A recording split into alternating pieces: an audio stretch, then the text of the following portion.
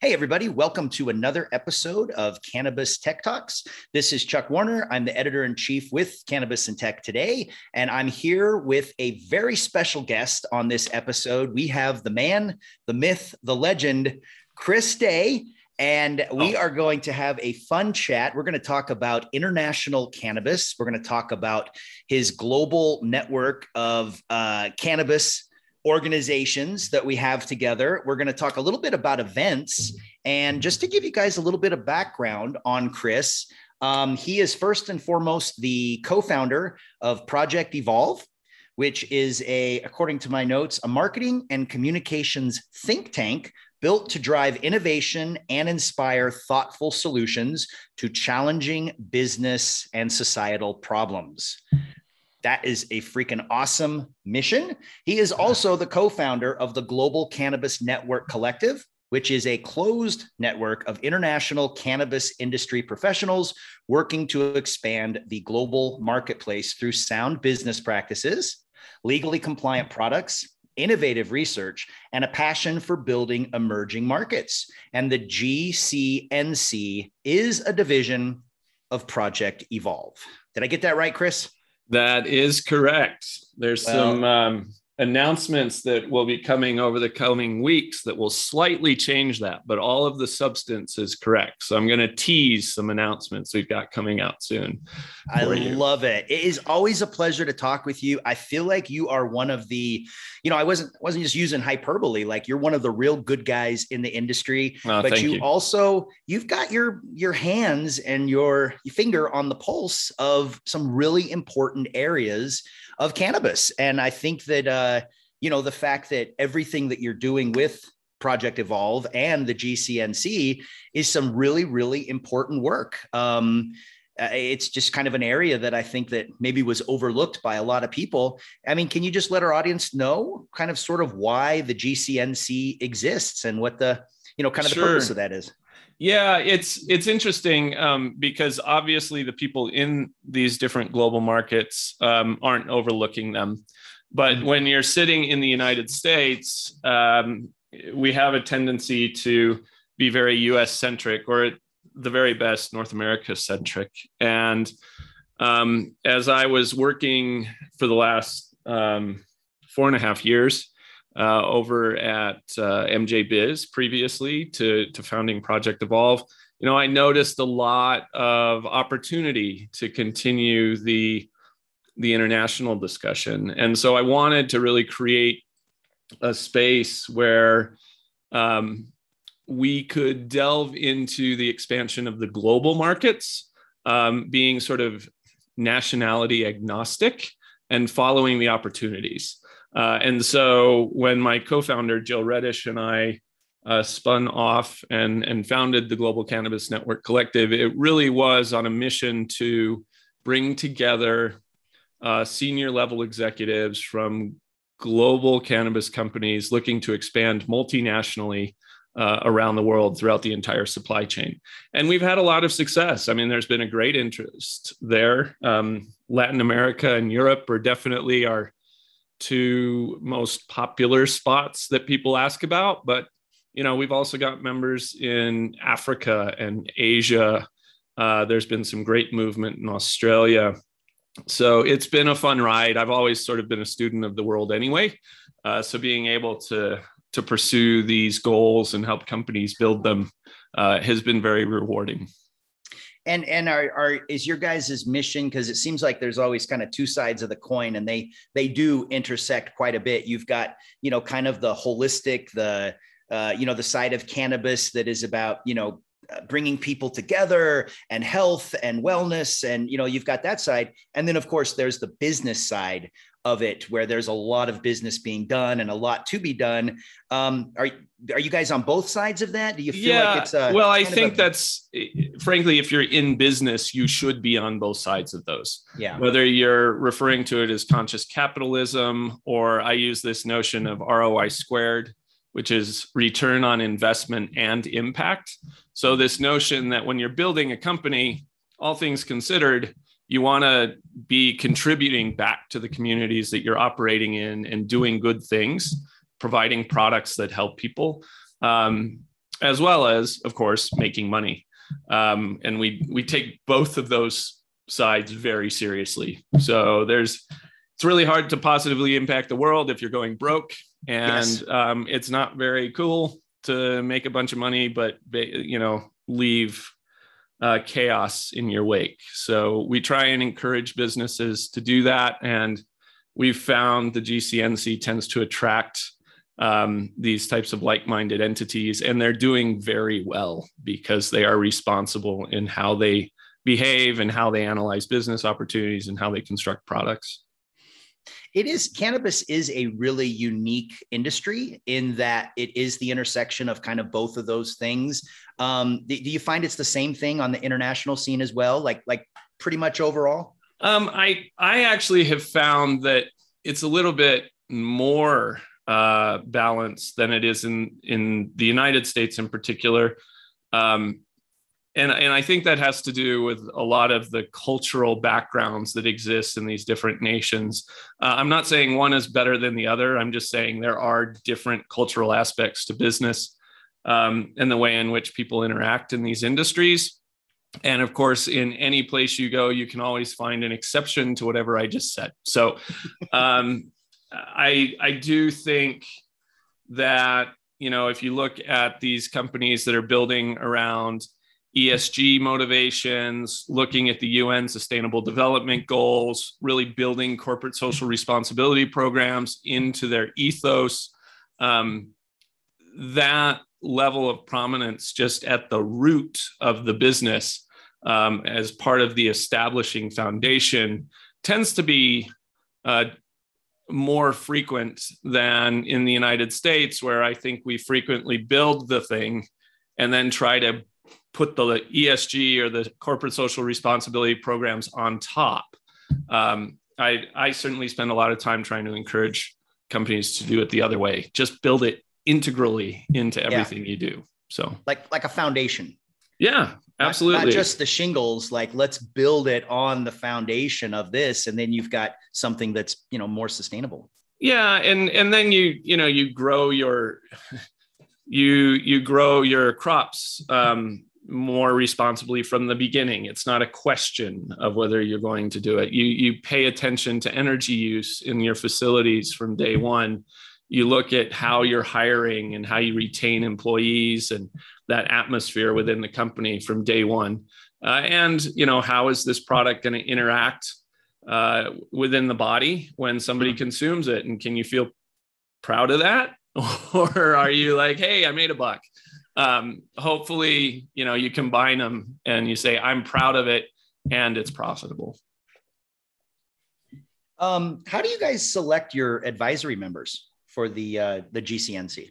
Oh, man. Yeah. For folks who aren't aware of the Global Cannabis Network Collective, one of the things I am truly most proud of is our International Advisory Board. And if people go to alwaysdriveinnovation.com/cannabis, click on the advisory board link, you're going to see some great names, really wonderful professionals from around the world. And when we originally constructed that board, it was built on a couple of different pillars.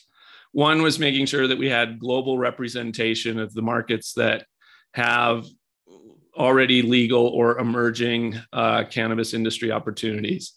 Two, they needed to be people that had proven themselves as being more than competent in the industry, having true influence and knowledge that could be shared with our members, had a willingness to participate and share such knowledge.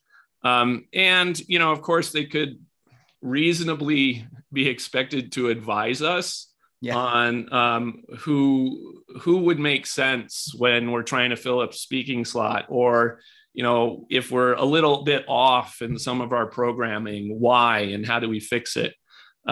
Neither Jill nor I ever believe we are the end all and be all of cannabis knowledge, quite far from that. But we want to find the best experts in the world to help grow the industry. And so they are many of those in their respective parts of the globe. Yeah, it's important. You have a really strong board. It gives you credibility. It makes sure that, like you said, it's not a, two-person show. You really are tapping into all the experiences and knowledge and passions of all those people. So yeah, kudos to you. I've met and been on, these Zooms, and it's a really, really cool organization. It's a great group of people you've got. Thank you. Yeah. And one other thing I should point out, the GCNC is meant to be collaborative, right? So our members, yes, they benefit and they get knowledge and information and consulting, but they also give it, right? That's the whole point of building a network, is that it really becomes a community of interactivity. And we kept it closed because those who are members are senior level executives in their company. They can pull the triggers on deals. They are the ones who can make decisions and really have an impact on the global supply chain. And so I think that's what really gives it the value, beyond just, of course, the programming and the discounts for events and all those other kinds of benefits that are in there. It's who you hang out with that makes the difference. Yeah. That's a really good point. So let me ask you, from where you sit, which markets internationally seem to be leading the way in defining a global cannabis marketplace? Well, it's interesting because it's in stages. If we're looking at the US, and that's not my answer, by the way, but if we're looking at the US and the way in which states evolve, right, there's trends that you can see. It's almost predictable what's going to happen in a newly legalized state. That also happens at country levels and continental levels. So certainly you have to look to Europe as a global leader in evaluating medicinal cannabis, in particular, high quality production certifications, the efforts behind EU GMP certifications, and ensuring that the products that people consume in the medicinal space there are indeed what's on the bottle. It's a very pragmatic approach. It takes a long time. And the whole profitability aspect takes a long time there. But if you do it right and well, the market there is sizable. And they're certainly not floating around nearly as much propaganda as we see in North America. There's a lot of great research happening, a lot of sort of smart business development happening. So I like Europe. There's also a breadth of selection between emerging and mature markets, right? Everybody looks to Germany, but there's a lot of other nations. France is, partway through its trial now. Italy is starting to move a little bit. Malta's doing some interesting things.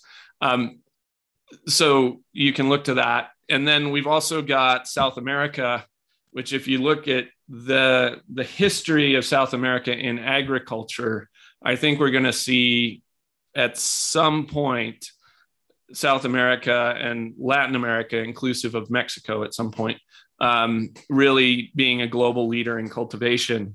Now, how that plays out, we'll have to see. Colombia has taken a while, but it is now definitely moving. I mean, they just recently passed a law that allows them to export flower, which came a long way. Of course, some of the media outlets out there have poo-pooed that because they've all come in and said, yeah, but where are they going to send it? It's so limited. And I think they're missing the point, right? The point is not exactly what can you do with it today. It's being able to look ahead more than 5 minutes and saying, what are you going to be doing in the future? And so that move in Colombia is a really big move. And I think it's going to help other countries see the opportunities there. So South America and Europe, I think, are the big ones. I think in the coming years, watching how Africa develops is going to be really interesting. It's not there yet, but there's a lot of movement in sub-Saharan Africa in particular worth keeping an eye on. what about countries we never hear of with cannabis? Like, are there any kind of off the wall places where there's been any sort of movement, like, I don't know, Russia or, like any places here, or, some still just sitting on the sidelines? I mean, I figure everybody wants to get in the game, right? Charles, you will never hear me call any country anywhere an off the wall place. Yeah. I mean, frankly, our own nation has taken the cake for being an off the wall place for the last several years, in my personal opinion. So, there are lots of different cultures and different modes of operating. I think places that people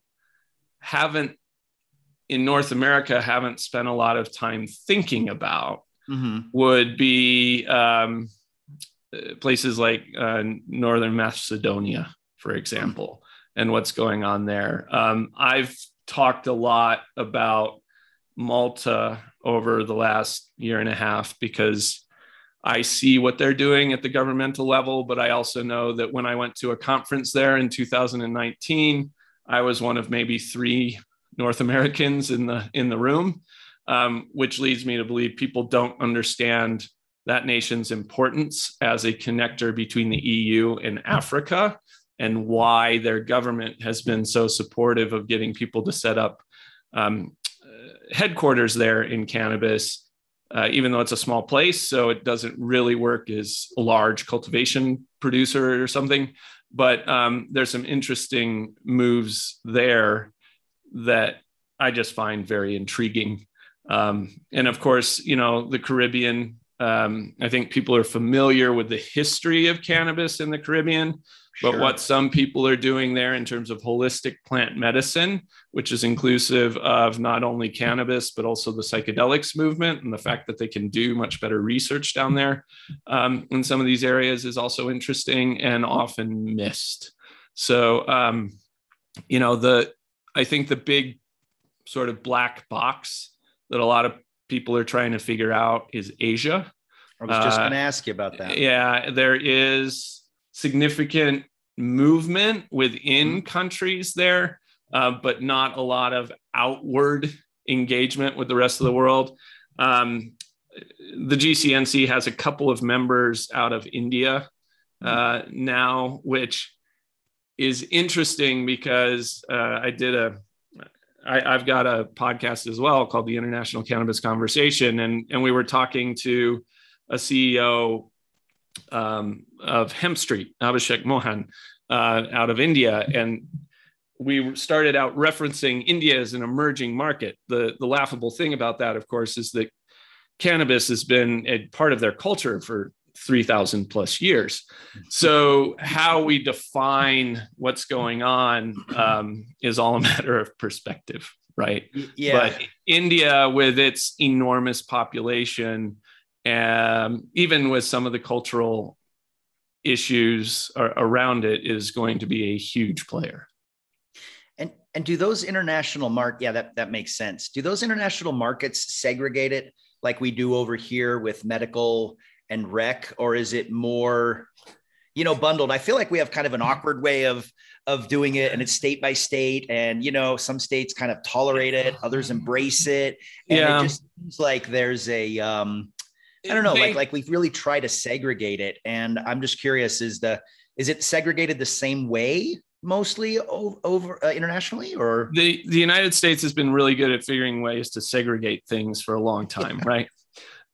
So the truth is the discussions are similar in terms of how people are using it. The global conversation is primarily dominated around medicinal use of cannabis. We would describe it as medicinal use of cannabis. Okay. Every country is slightly different in how they regulate that, how they talk about it. If I talk to most of the folks in the European markets about what is the cannabis space, they will almost always talk about how it's just a medicinal product. Mm-hmm. However, many nations are moving in directions that will make that not true very, very soon. And so it's not as rooted in politics in that discussion in these other countries as we are here. but sort of the practical pragmatism behind it still exists, right? Do we want to allow people to grow this at home? Do we want to allow them to consume it without a prescription or without talking to a doctor? Do we care very much about that, really, culturally or not? Most of the complications are rooted in, American culture having dominated and made this conversation really, really awkward for over 100 years. And so now people are trying to come out of their shells again and say, how do I have a conversation where people aren't going to judge me, right? Yeah. It's like talking about sex in public. How do you, right? For a lot of people, it's really awkward. And for others, it's like, yeah, sure, we all do it. So I do think the simple answer is it depends. It's still there, but it's continuing to mature and be less of an issue. I love it. And that is an amazing segue for what I want to talk about as soon as we get back. We're going to take a quick commercial break, and we'll be back here with Chris Day, the GCNC Project Evolve. And when we come back, I want to talk about what is the US and Canada's role when it comes to the global landscape. So you teed me up perfectly. We're going to take a quick break. We'll come right back. Simple to use, easy to clean, incredibly precise. Introducing the first packaging and weighing system designed specifically for the cannabis industry. One that gives you more control, consistency, and a better product. The Green Vault System Precision Batcher is designed to offer you the flexibility to switch your packaging options seamlessly. This innovative packaging technology uses gentle puffs of air, also known as air cush technology, to move product rather than vibration. The process aids in the preservation of trichomes on your flower, leading to a higher end potency, better market price, and a customer experience that lives up to your brand's high standards. Technology unlike any other, built for an industry unlike any other. Instead of repurposing technology from other industries, Green Vault Systems engineered their integrated packaging and weighing system for the unique characteristics and demands of cannabis. It's built to help grow your business from the ground up. Hey, everybody. Welcome back to Cannabis Tech Talks. You are chopping it up with Chuck. We're here with Chris Day.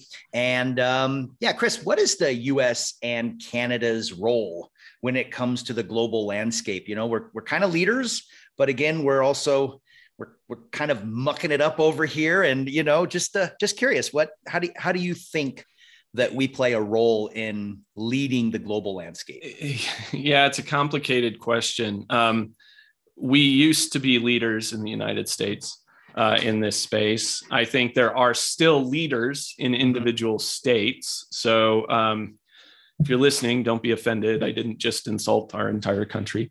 I think we have lost the opportunity at the moment to be leaders in the global cannabis market. And until we legalize at the federal level in a way that makes any kind of rational sense, we're just going to be chasing the market forever.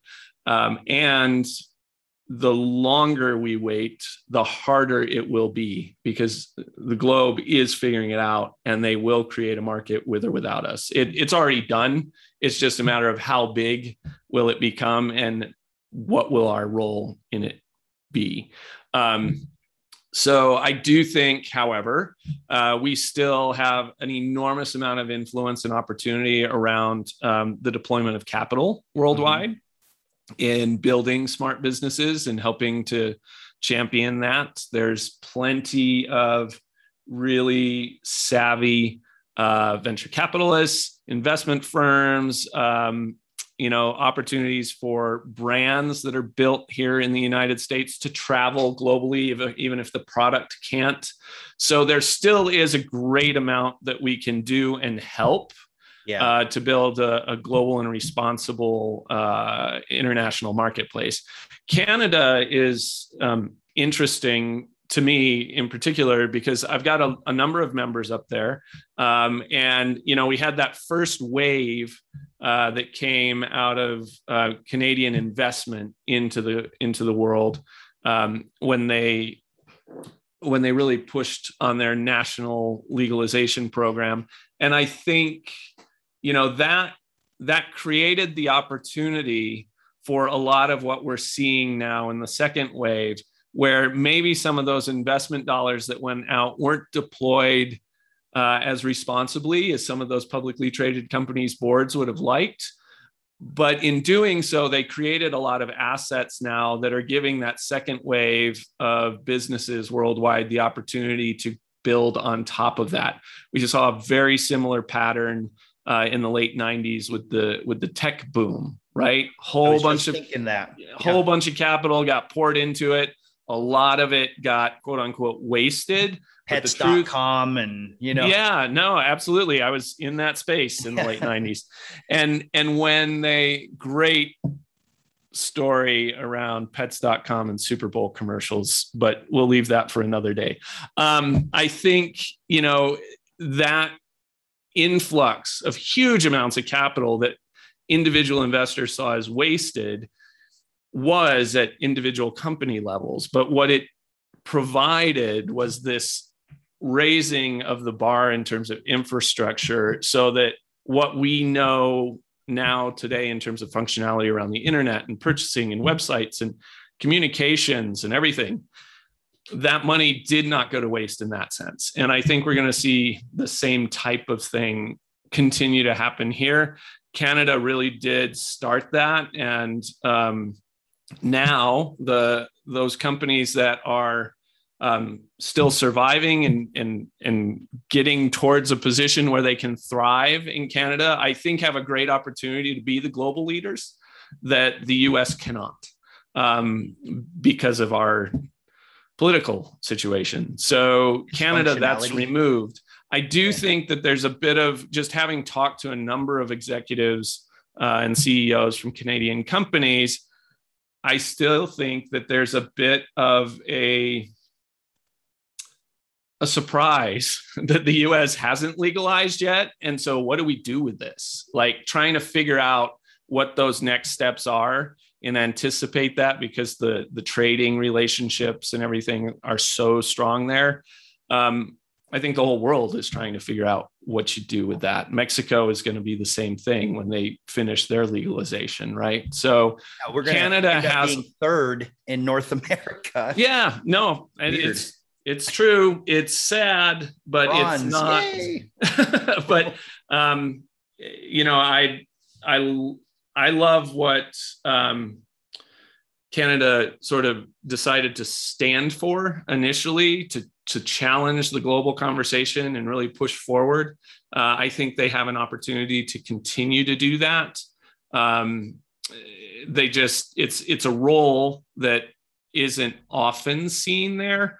At the global level. And so those executives and companies and frankly governments that are taking that and running with it, I think are great. And I see the opportunity there for Canada to do that.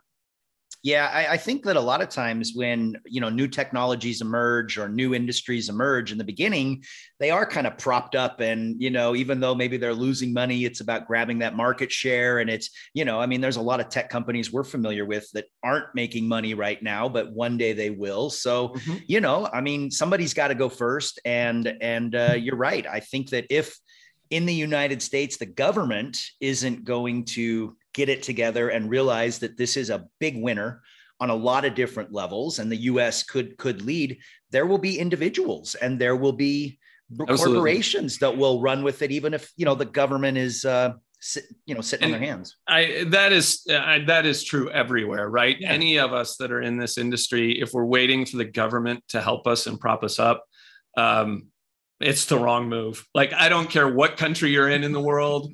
If that's your play, stop, right? And there aren't very many. There are some where the governments are more supportive and have a better understanding of the medicinal aspects of the plant and build structures to support that. But it's still going to be burdensome. It's always going to be overregulated. It's always going to be overtaxed. So it's really incumbent upon the entrepreneurs and the business developers and the scientists and researchers to do their thing and get creative. And I personally love that, because I think it's part of what, is inside all of us. Part of our human spirit should be that of discovery and creation. Yeah, we're like explorers. We're that's the hope. That's right. That's right. So one more question about the international market, and then I want to switch gears real quick to events, because I know you know a hell of a lot about events, and events are very important to the cannabis space. But I was just wondering, I saw some statistics that flower is still leading the way when it comes to, sales and what people are utilizing. I also saw a big jump in pre-rolls. That seems to be a really big category. There's always beverages and edibles and, all these other things, but it seems like flower and pre-rolls are really, really big here in North America. Do you kind of see those trends being similar internationally, or is it like different places or into different behavioral consumerism is similar. But you have to remember, like, what's available and what's not changes everywhere. And so that's not always going to be true.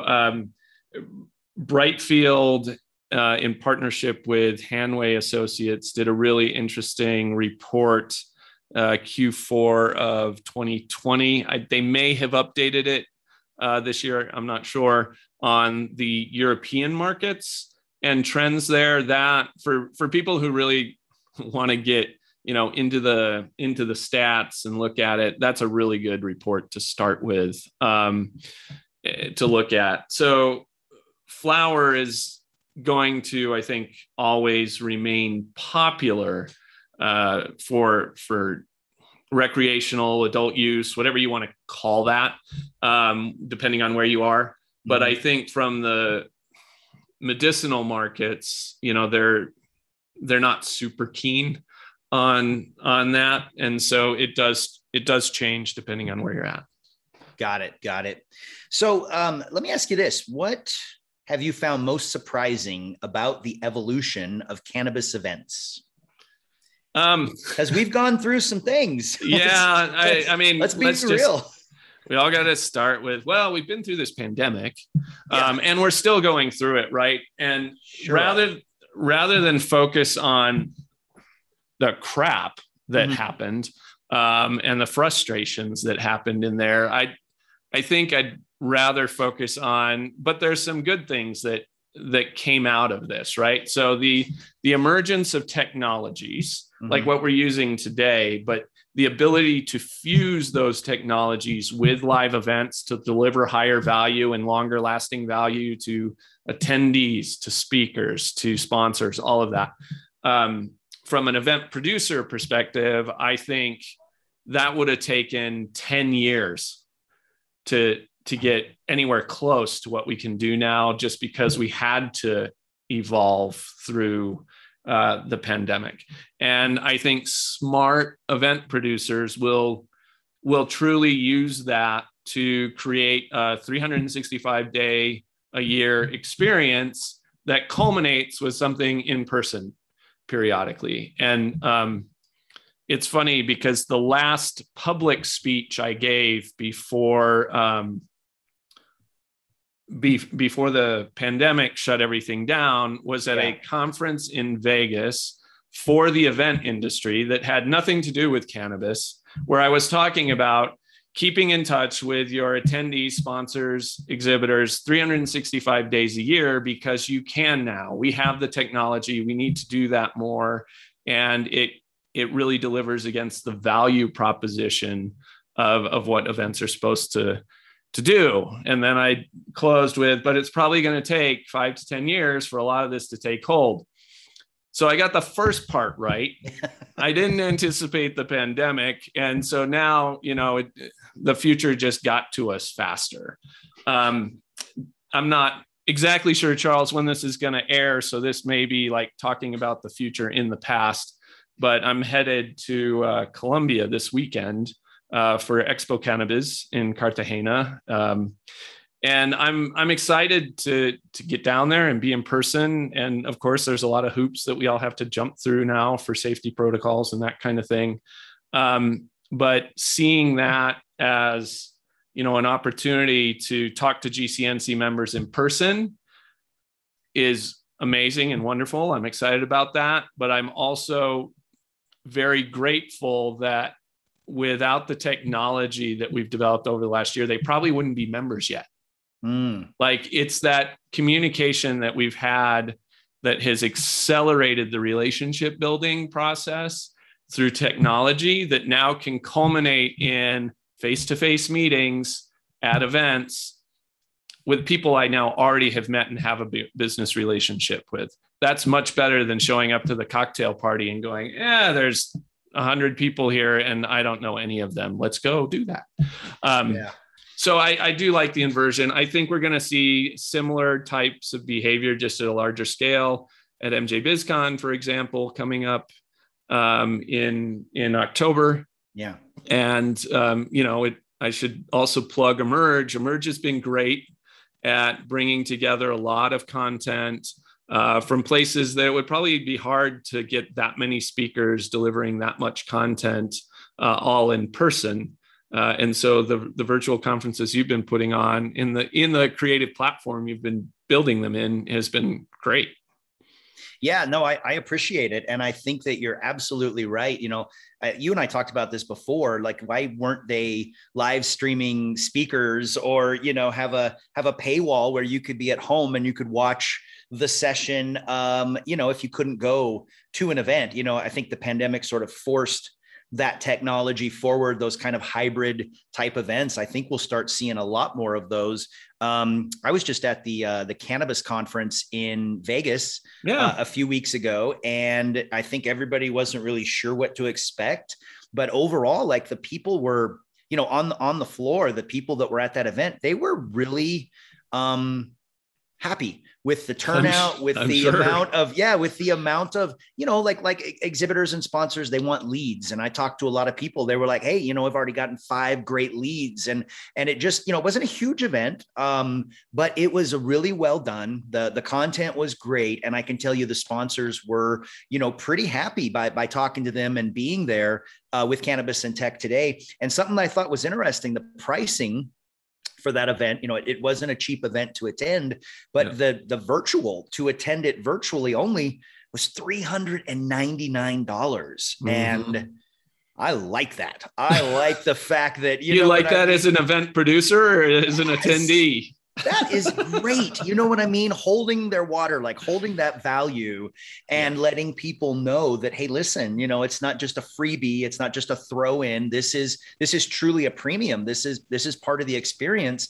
I really like that. I think that they set the bar, for really good professional events, a virtual side of it, to not just be a throwaway, just an I've always advocated for that. I mean, I've talked to people, there's two points on the supply demand curve that make sense, right? One is high volume of people at a low price, or lower volume of people at a high price. And the variable that then drives that upper part of the supply demand curve is value, right? So the only way that's going to work for a producer is if they deliver the value against the price point.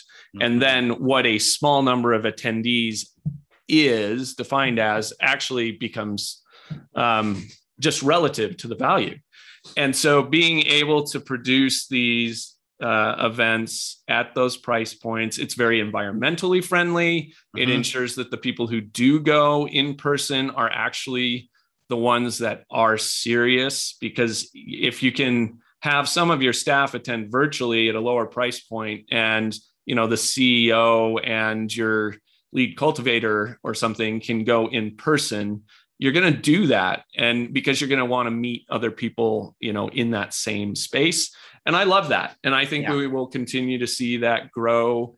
The GCNC Event Network has events all over the world that are part of our organization. And they're all different sizes. And I love them all for different reasons.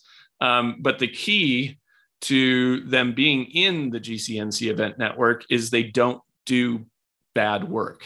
They provide value, whatever price point it's at. They have a track record of being successful for the people that attend. And so that, is worth promoting and celebrating and helping them out with. That's a really good point. Yeah. You kind of eliminate the looky sees, the tire kickers, that sometimes make it look like a really busy event. And you kind of thin it down to people that are serious about doing business, kind of gives everybody a better experience.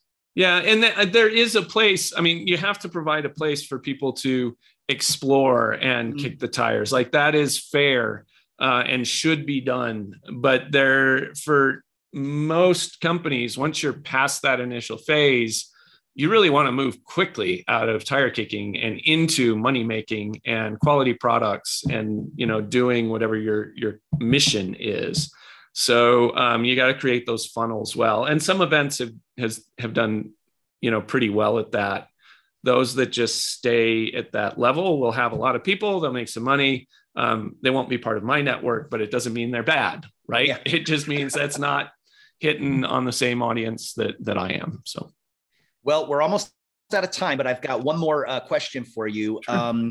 We've over here, we've got 5 different magazines we do in the tech space, and some of the big shows that we have had recently in the smart home space, outdoor retailer, they have been approximately 20% to 25% of what the shows normally are. I mean, big anchors 20% down or 20%? down. Okay. Yeah. So way smaller. The big anchor companies pulling out due to COVID, attendance being down. I mean, that's a huge, significant amount to be down when in the cannabis space, we're super excited to be coming back and, MJ Biz and everything like that.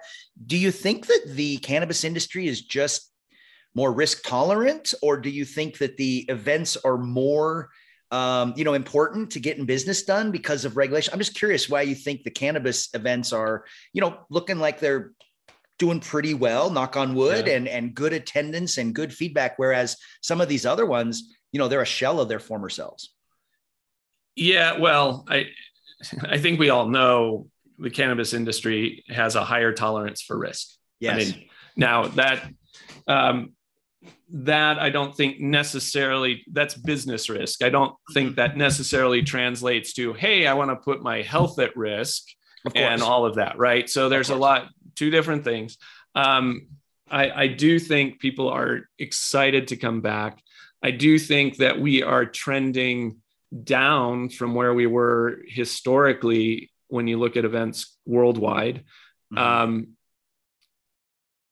But I think we are currently more resilient, because if you look at the rate of expansion of the market worldwide, you have the ability to still have so many sort of newer companies and newer players coming in that it can make up for some of those who may have been there before and they're like, I don't know if I'm going to go this year. So I do think there's some variables in the cannabis space which are helping the events to not take quite as large hits. It'll be interesting to see when we get to Las Vegas, right? How that all plays out. I know if you look at the floor map online, which is public information, like it's pretty impressive, right? In 2 halls, lots of people registered. We're hosting a small sort of C-suite connector event in Vegas to help our members kick off that week. And I have had no problem at all, attracting people to attend. There's a lot of health questions that I have to answer. It's why I've got an indoor-outdoor venue for it and all that kind of thing. But I think there is resilience there. We'll have to talk after I come back from Cartagena. Word from Cartagena is that, it's doing pretty well. Expo Cannabis is doing pretty well as well. And I know several folks who have sent me notes over the last week just saying, I decided to go because I need the connection and I need to build the business. Yeah. And I'll tell you, Vegas, kudos to them, tip of the cap to Vegas. They were very strict about masks indoors.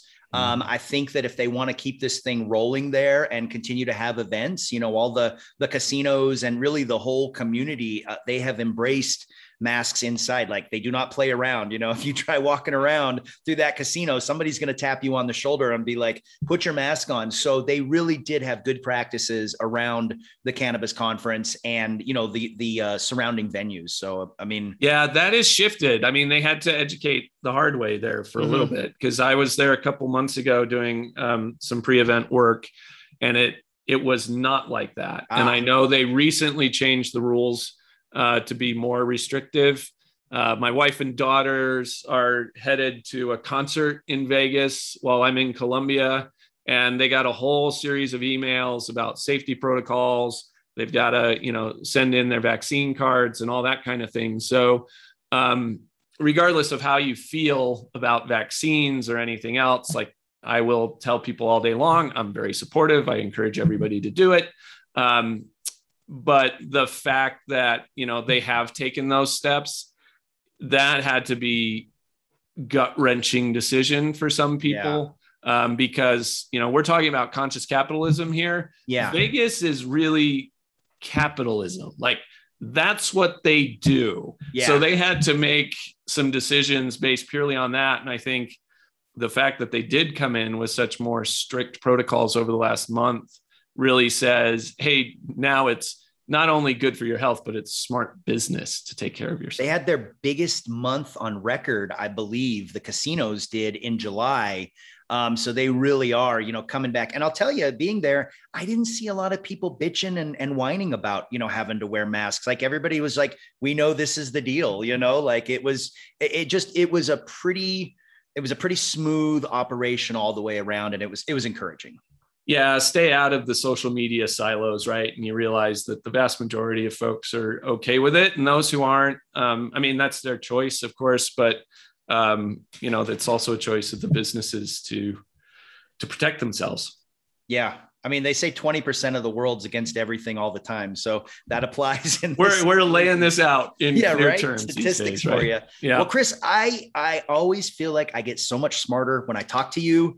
It has been a pleasure. Do you want to give the audience a quick plug or where they can find out more about you or the GCNC or your event that's coming up at MJ Biz? Yeah, sure. I'm very easy to find on LinkedIn, Facebook, all of those social platforms. You can always email me at chris.day@alwaysdriveinnovation.com. And I mentioned the website for the GCNC earlier. It's alwaysdriveinnovation.com/cannabis. We're going to actually be doing International Cannabis Conversation podcast recording for about 9 solid hours in Vegas. So that'll be exciting. And for members who want to join us for that event in the Las Vegas Arts District on October 20th, they can just reach out to me. And for those who aren't members yet, you can join and still get to the party. So it should be a great week. I'm excited about it. And I'm also looking forward to seeing people at Expo Cannabis in Cartagena, at Cannabis Salud in Mexico near the end of the year, and of course, always at your conferences with Emerge. Absolutely. And we're excited to be a part of it, excited to see everybody with Cannabis and Tech today, and just really appreciate you coming on board and sprinkling us with some of these jewels on the international market, and, appreciate you driving innovation on the international side. Happy to do it. It's fun. And it's really the companies that are members that are driving that innovation. We just happen to be a nice hub for people to come and hang out and talk about it and share knowledge. So it's great. Thanks for the invite, Charles. Really appreciate it. Absolutely. And for those listening right now, thank you so much for joining us for this episode of Cannabis Tech Talks. If you liked it, go ahead and hit the like button, share, make sure you subscribe, and of course, follow the conversation on social media. We got a lot of good content going out there on Twitter, Facebook, LinkedIn, all those places right there. And until next time, we'll see you on another episode of Cannabis Tech Talks, and we'll catch you later.